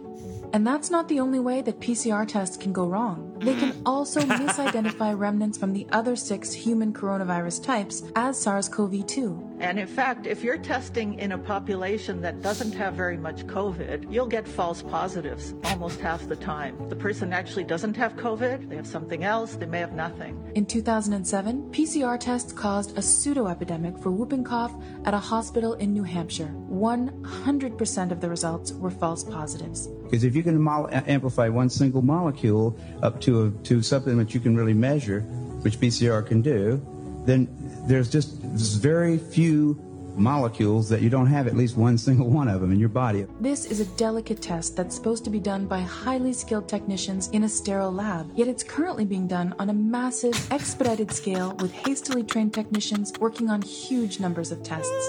So the next time you see case numbers, ask yourself how many of them aren't cases at all. Oh my God, it's beautiful. Be afraid. That's like... There's a case. That's everything that we were saying last year. Look, that guy over there is a case. That's what we were saying. Get him. Because I did read both 35-page lab papers on the CDC website for the multiplex assay and the PCR test. And we do understand how viruses work in the body. WHO recommended a cycle of 45. Shut up. At the beginning of the pandemic, they were recommending a cycle of 45. God, if you go looking, you can find article after article after article of people who were like, if we cycle the tests correctly, it kind of looks like we don't have a pandemic. Yeah. Obviously, people are getting sick, and obviously people are dying, and there are a lot of different factors at play, but we could have a much more coalesced picture of what's going on than what we're being told. Yeah, when you hear, look at all these cases, that doesn't tell you anything. It doesn't tell you anything. And we know why the people who died. Yeah. And we could be taking care of each other and protecting each other, and we're not doing that because we're not being educated. We're just being told it's everywhere, and just wear a mask. So Robert Edwards says, when I had my first test early COVID, they did 45 cycles. This is the WHO recommendation. 2 weeks ago, when I needed to take a test to get on an airplane in Mexico, 25 cycles. Yes. They dropped the cycle limit when Biden was elected president. It's officially. True. Yeah. They dropped it by like 20 points or something. Yeah. And then suddenly Biden saved America from COVID for like a month or two. Every time I've gotten just long enough to roll out the vaccine. I've gotten so many PCR tests, man. I've gotten so many PCR tests from working in film. We have to do it like 3 times a week, sometimes more, if there's like a close contact or whatever. And every time I would ask the lab technicians, like, what lab are you sending this to, and how many times do they cycle it?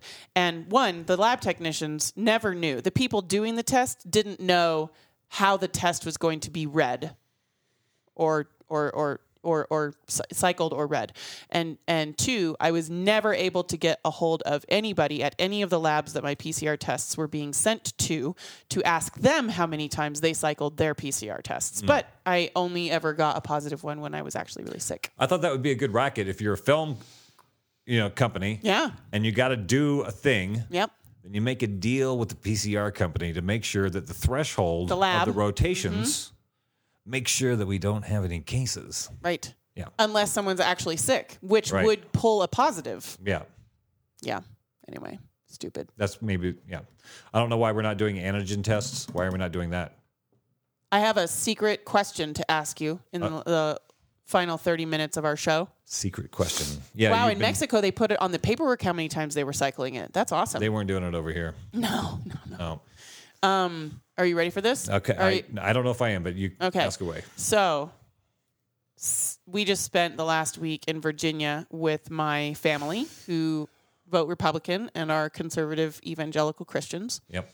And in general, it was really fun because we were able to bond over our shared disillusionment with the COVID narrative. With a poor story. Yeah, it's like the first time in my life my mother and I have ever agreed on anything. Not even crafted well at all. No.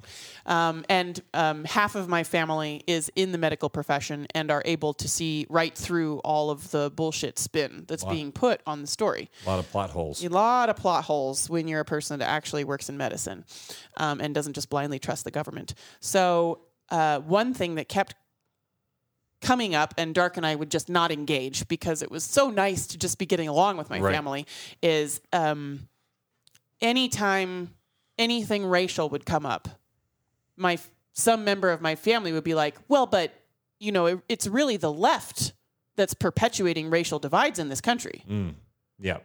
And I was wondering what you think about that.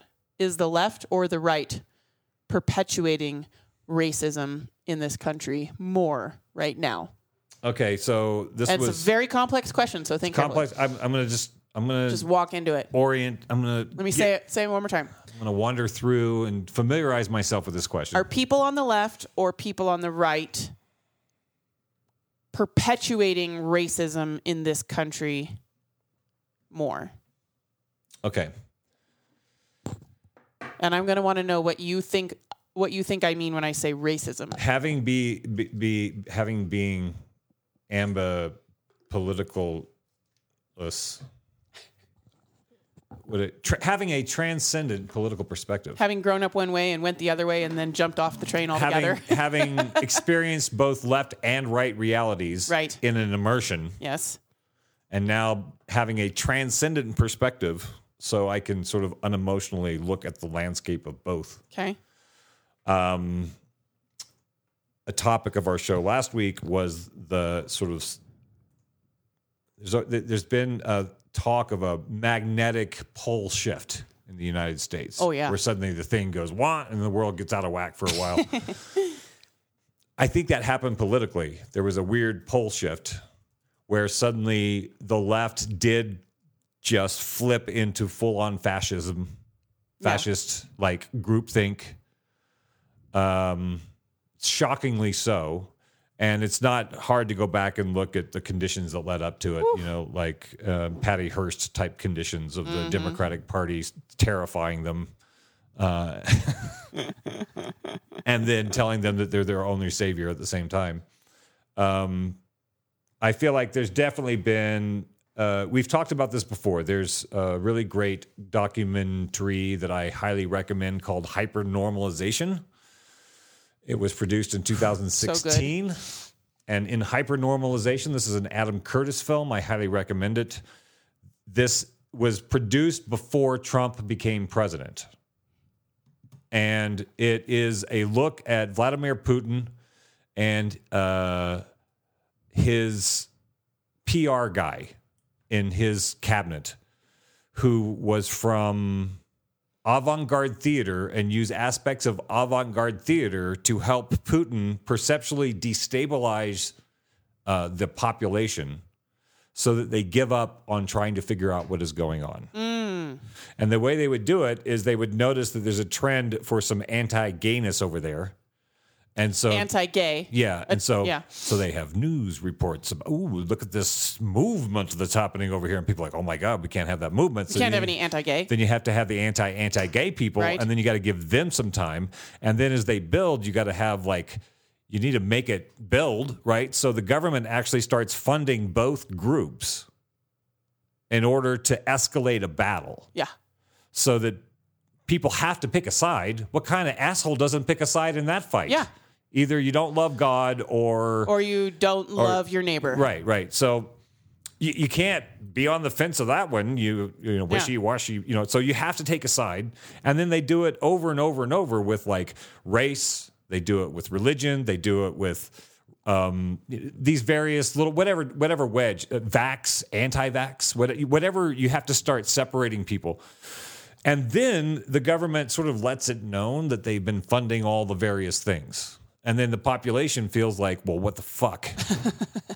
I'm just not going to get involved in any of this shit anymore and take care of my own stuff. And then they get to, run the country, take all the money. So in that documentary by Adam Curtis, he has that story happening in Russia. And then he shows Trump's appeal here, and he was sort of laying it out in a in the 90s, right? 80s, 90s? No, this was put out in 2016. Okay, leading up to the election. But it follows the rise of Putin's destabilization of Russia, and then there's this guy Trump coming in. And whether he was doing it on purpose or not. And whether he's doing it, I think Mercer. There's people that have money and power behind Trump. Trump is a he's a player on the stage for sure. He's a compelling character. Yes. Right. So I don't think he's the mastermind. I feel like there are definitely masterminds, but I don't think watching? This is the hypernormalization trailer. Oh, right. So he calls it out. He calls out everything that's going to happen. Once Trump comes in, it's like you either have to be pro-Trump or anti-Trump, and not just a little bit. Yeah. And then you have to start, whatever he says, you have to then be opposed to that thing. If you're a good liberal, it doesn't matter what he says, you have to be opposed to it. Right. So it created this wedge. It was like Putin had to have been jealous watching the way that strategy played out in the United States. And so what does that have to do with whether or not the left or the right is perpetuating racism more in the country right now? I think it's a person to person. I don't think there's benign racism and then there's malignant racism. There's some people who are virulently racist and have despise another race. I think it's a very, very, very few. I think when polled, they said maybe 6% of people in this country would qualify as being racist. As in after filling out someone that thinks badly about someone that looks differently than them. Malignant racism. Yes. So they said it's like 6%, which is a big number.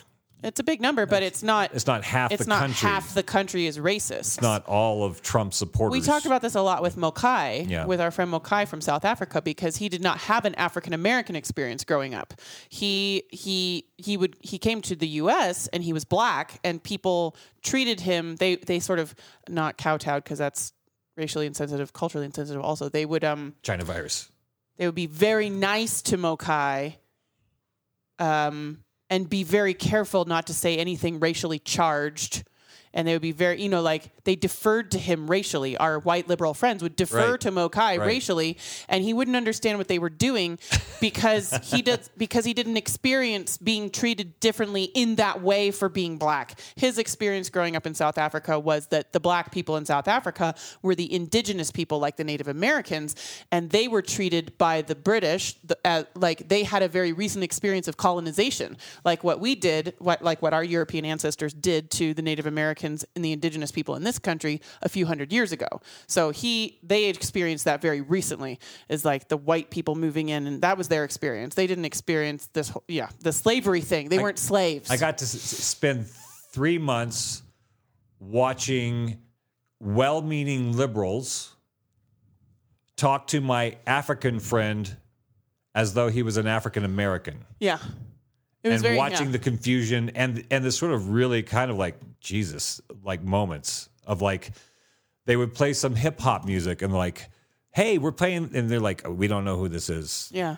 And then they're like, and then they start naming off names of their artists that are not hip hop from South Africa, as of course you will know these guys, and watching them go like, right. Just because you're black you're doesn't not mean from you... New York. No. Right. No. So when we did copacetic conversations with Mokai, and many of the people that tune into Post-Orthodoxy were our lovely guests on copacetic conversations, we had productive conversations about difficult subjects, and we came upon the concept with Mokai of benign racism versus malignant racism. And what Dark is talking about is, as at least in the U.S. in this recent poll, if we're talking about racist, as in someone who thinks of themselves as better than a Mexican or as better than a black person because they're white, or thinks that all black people are lazy, or thinks that all Mexicans are rapists. Those are racist thoughts. Right. That only happens 6% of the time. That's malignant racism. That's poisonous. Well, they're saying 6% of the population would fit that category. Right.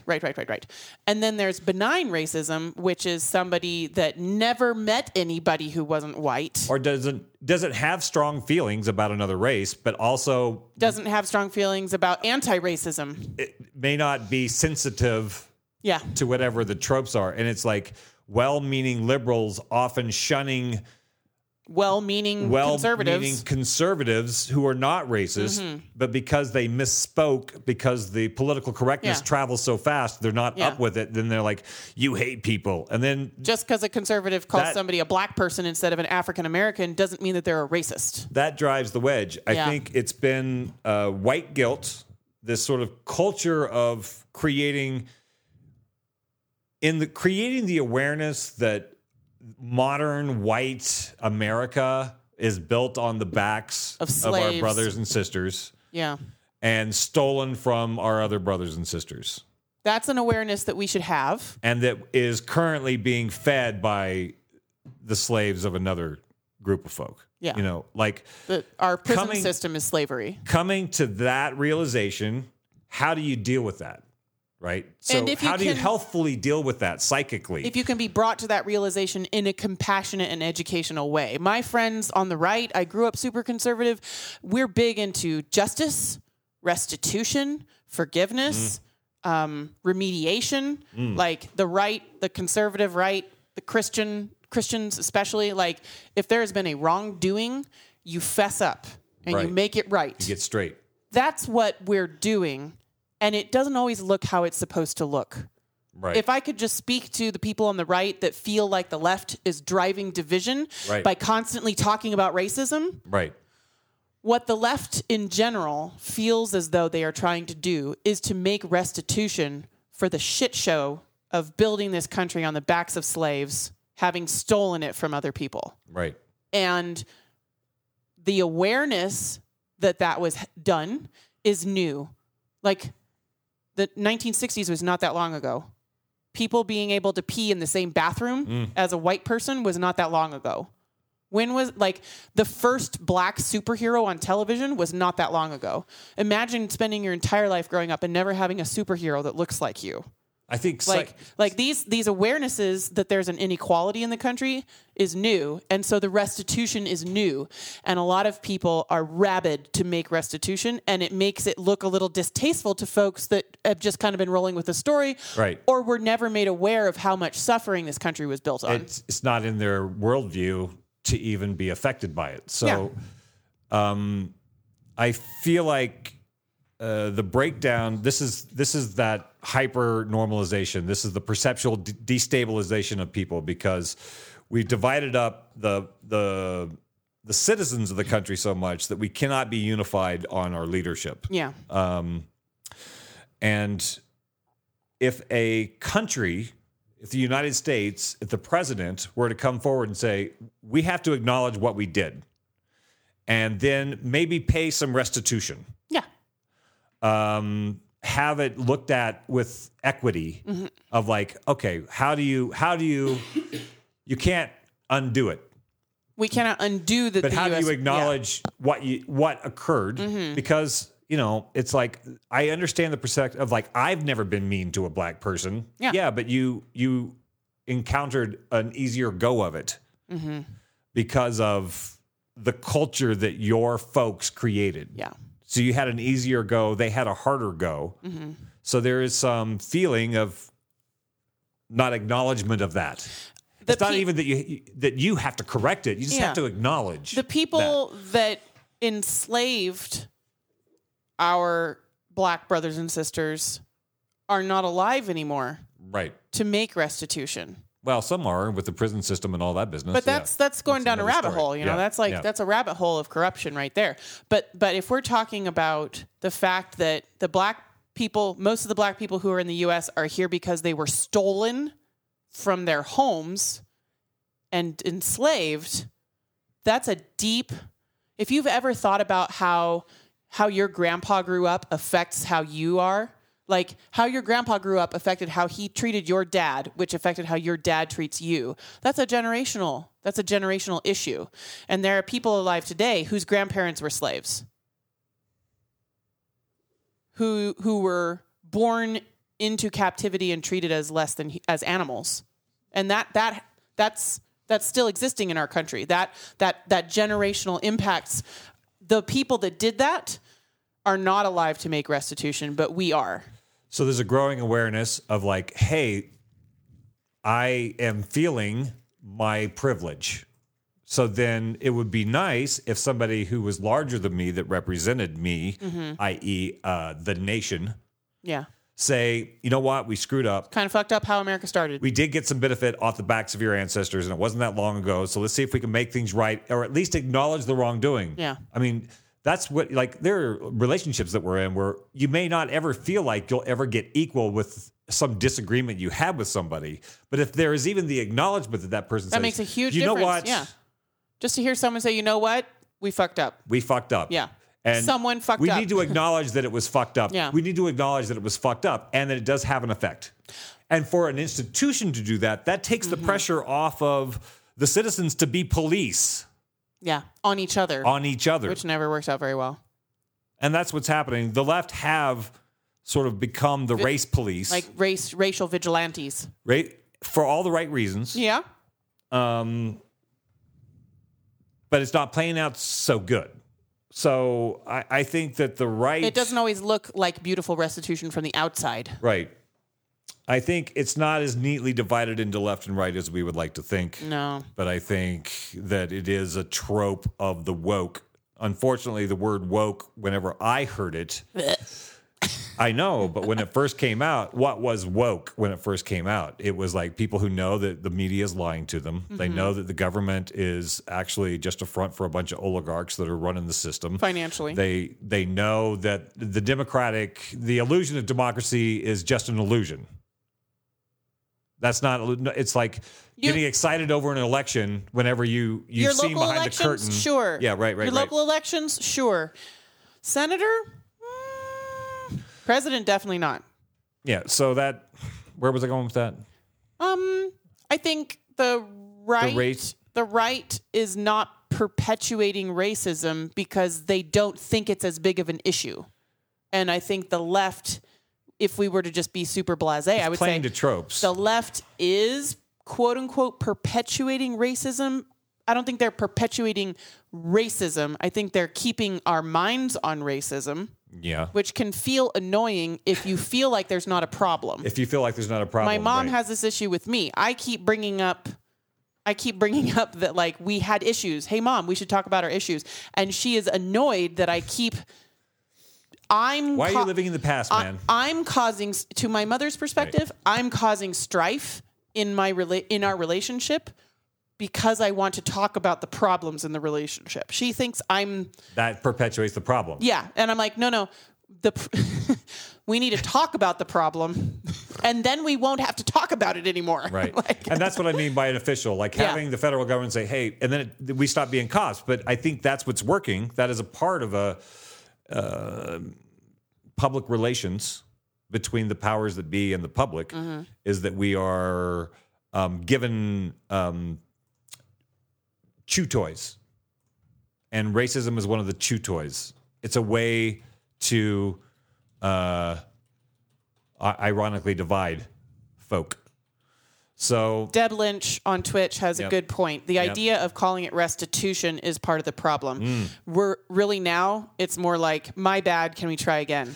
Because we can't actually go back and fix it. Exactly. We can't, there are people alive whose siblings are dead beneath churches in the U.S. because of the programs that we ran on Native American families this past century.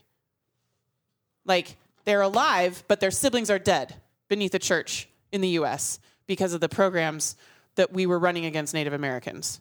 That's very recent. We can't fix that. No. Deb's right. We absolutely cannot restitutionalize those dead Native American kids. The conversation should be we could have that conversation about how do we do the my bad, can we do it again? How do we do a do-over? Yeah. How do we do it better now? Introduce the idea of a do-over. I don't think that's on our radar. What would make this country more equitable now? I would think that if I ran a news organization and I said to X million of people all night, hey, let's have a conversation about how to resolve some of the issues. Yeah. And like a solutions-based conversation. Yeah, I think that I would be interested in watching that. I don't know if I'm in the majority, but I would like to think I am. That if somebody proposed, because the whole idea of it bleeds, it leads, division sells, fear is more compelling, it makes people stay on the page longer. If you have anything that's a little too loving, not as dramatic, so yeah. That's what we need, though. I think there are solutions to be had, but we're not even having conversations about the solutions because the irony of the woke left, and that's what woke was supposed. That's what I was going to. Is woke was supposed to mean that you're aware of the fuckery going on, right? Yeah. But then woke became PC police, right? Pretending that they're aware of the fuckery going on because it's the prescribed fuckery that has been fed to them as an outrage to be perceptually destabilizing to some other enemy. This brings me back to what we were talking about with the Kyle Rittenhouse thing a couple weeks ago. It is your information ecology. Who are you going to let be your mama bird and puke news into your mouth? That was so great. You can't do all the work. No, but we do all the work, and that's all we do. We need grassroots. Yeah. We need every single one of us that participates in this show and shows like these to insist upon only sharing data that we know is accurate on Facebook. Yeah. To insist upon calling out our friends when our friends say things that are inaccurate. And I understand not everybody has it in their wheelhouse because you're just trying to live your life and take care of your kids. And Virtue signal. Not everybody has that energy or that time. And I get it. Virtue signal to get some likes. What? That's what the memes about the medical stuff. People are virtue signaling, just get a mask, or polio, you should also blah, blah, blah. When they do that stuff, that's a virtue signal for some sort of likes so that they know they're still accepted. And instead of sharing what you were saying, good data that actually helps us understand the situation, people are sharing around these things for artificial. I think we can bring that grassroots into this conversation about racism too. I think it would be amazing if the U.S. government stepped up and revitalized our institutional criminal punishment system so that it was an actual criminal justice system instead of a way for for-profit businesses to make money off of people being incarcerated as long as possible. It's fucked up. Same thing with the medical. Yeah, I think it would be really great if the country stepped up and said, look, our prison system was literally invented when people couldn't have slaves anymore. It was invented as an alternative to people because now we have all this free labor that can't vote. Like, it would be great if we changed that. But I think grassroots can be just as effective. Just like Represent Us is saying we need grassroots changes in our local elections so that we have elections that are more transparent and more productive and more citizen-led. We can do that with our media, and we can insist upon ourselves and our circles being healthy and accurate media nodes for each other. And we can do that with racism. I think it would be great. I would love to have a sit-down conversation with people that I know in my town and say, hey, like maybe give each person the floor. Some of this stuff kind of makes conservatives barf sometimes. Yeah. And I'm not necessarily sure why. I remember barfing at it when I was a young conservative, but there's this like, you want us all to get together and talk about our feelings with like candlelight and music, you know, like I don't know where it comes from, but I think we could do grassroots conversations where you seek to educate yourself about the history of your country and figure out how you can, at least you, not be racist. At least me not be racist. At least me make sure that my friends who aren't white feel as though I've heard their story. I could just reach out to my friends who aren't white. I could just reach out to my friends who aren't white and say, hey, we've been friends a long time. And I am just now realizing that I was miseducated about how many Native Americans were living in this country when the European colonizers came over. I had no idea that there were millions of Indians living here that were murdered by white colonizers. So what do you do with that new information, and how does that make you feel? Yeah, so I'm just finding this out, and you're a Native American, and I've never asked you, like, what has your experience been growing up? Because I know it wasn't a white experience. It was mostly a white experience. I mean, I got some Choctaw and Cherokee, but when people look at me, they don't see me as Choctaw or Cherokee. Although weirdly, the Choctaws do say, hey, are you Choctaw? And I don't know how they do that because they're short. I don't know. I wasn't talking to you because you had a white upbringing. That's what I was saying. I was talking to my hypothetical Native American friend. Okay. But looking at you while I was doing it. Yeah, sorry. Okay. I always forget that you're Native. I have a little bit. The tiniest bit. Yeah. Yeah. Yeah. But like, I could take the time to reach out over time and at least hear the personal one-on-one grassroots story of my friends and make sure that they know that I've heard them. Right. What story? Feeling like you're being heard. This is the big lesson. Like in any kind of relationship, if somebody just apologizes, but you don't feel like they understand the harm that was caused, the apology doesn't mean much. So in any kind of relationship, the first part of an apology is feeling heard. Where the other person can feel like they actually understand what they're apologizing for. Then the apology means something. And then there's room to like open up and then maybe. Well, and I don't think I have anything personally to apologize for racially. You don't, right, okay. Ainsley is not a racist. You didn't do stuff. I didn't do stuff to anyone racially. My parents did not do any racial stuff to people. Right. But I can make sure that I'm aware of what was done. Yeah. And that I'm not perpetuating stereotypes that are harmful. Right. Yes. So I think there's that idea of, because I understand that side of the story of like, I've never been mean to anybody. Yeah. But then also not understanding, it's kind of painful maybe to understand the difference in the experience that you and other people are having in the world. Some people love having white guilt, and some people hate having white guilt. Right. And that's kind of the line that we're looking at here. And I think that skews conservative and liberal. Generally conservative and liberal. It tends to go that way. If you happen to be conservative and you happen to become aware of how many Native Americans were murdered to make room for European settlers, there's this defense mechanism that comes up of being offended and needing to say, but I did not murder Native Americans. Right. You know, that's this then other people are like, oh my gosh, you're so sorry. I need to educate myself and read some books from Native American voices and listen to some podcasts and make sure that when there's a Native American in the room that I choose to say less so that Native voices can be uplifted. Like it's two very different responses to that thing. Well, it's like and that's a psychological personality difference and a cultural difference, and we have a lot to learn. So when we had Harold Cranberry on the show during the Black Lives Matter stuff, and he's like, can we just not talk about? Can I not be a black guest? Can I just be a guest on the show? Yeah, we can do that too. Yeah, I was kind of like, what? Because I'd been so immersed in all of my leftist friends' anti-racism talk that I just assumed every black person would want to talk about anti-racism. That was the idea. And then we get Harold on the show, and then it's like we're talking about all this Black Lives Matter stuff. He's like, can we just interview me? Yeah, can we not do a black thing? Yeah. Good point, man. Yeah. Because it's about you being heard, not about me getting my jollies off being anti-racist with a black person in the room. Yes. Let's bring this back to what it's actually supposed to be about. Yes, that. Hey, thank you so much to everybody who tuned in today. And if you want to support this kind of work, you can go to postorthodoxy.com, and there's a little button where you can do like a monthly subscription of even like $5. Yeah, and thank you so much to all of you that have subscribed so far. We really appreciate you. It really helps. Every little one is such a big encouragement. You don't even know. Such a big encouragement. Thank you to all the new people that tuned in today and commented. It's always so much fun to have new voices in the room. And thank you to everybody that's going to be listening in the future. Yeah, that was fun. We'll see you next week. If you have topics that you think that we should talk about, communicate with us either on our page or send us private messages so you can remain incognito. Yes. In your support of this important social experiment. That is perfectly fine. We completely understand if you want to be incognito. Thanks, guys. Make sure to share the video with some friends on your way out of the room.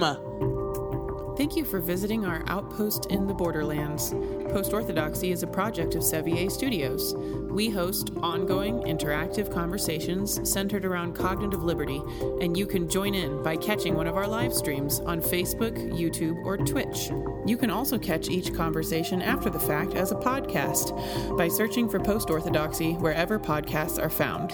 If you take value from the work we are doing and the community we're building together, you can support the Outpost in the Borderlands for as little as $5 a month on our website, Better Time. That's betterti.me. Visit the Sevier Studios page and subscribe. You can also support The Outpost by following and connecting with us on Facebook, YouTube, Twitch, Twitter, Instagram, and or Substack. Our Post-Orthodoxy theme music was composed by Frank Pascal, and a special thanks goes to our voice actors, Amelia, Colin, Zbo, Rosie, Gabo, Vicky, Mokai, and Tony. Thanks for playing.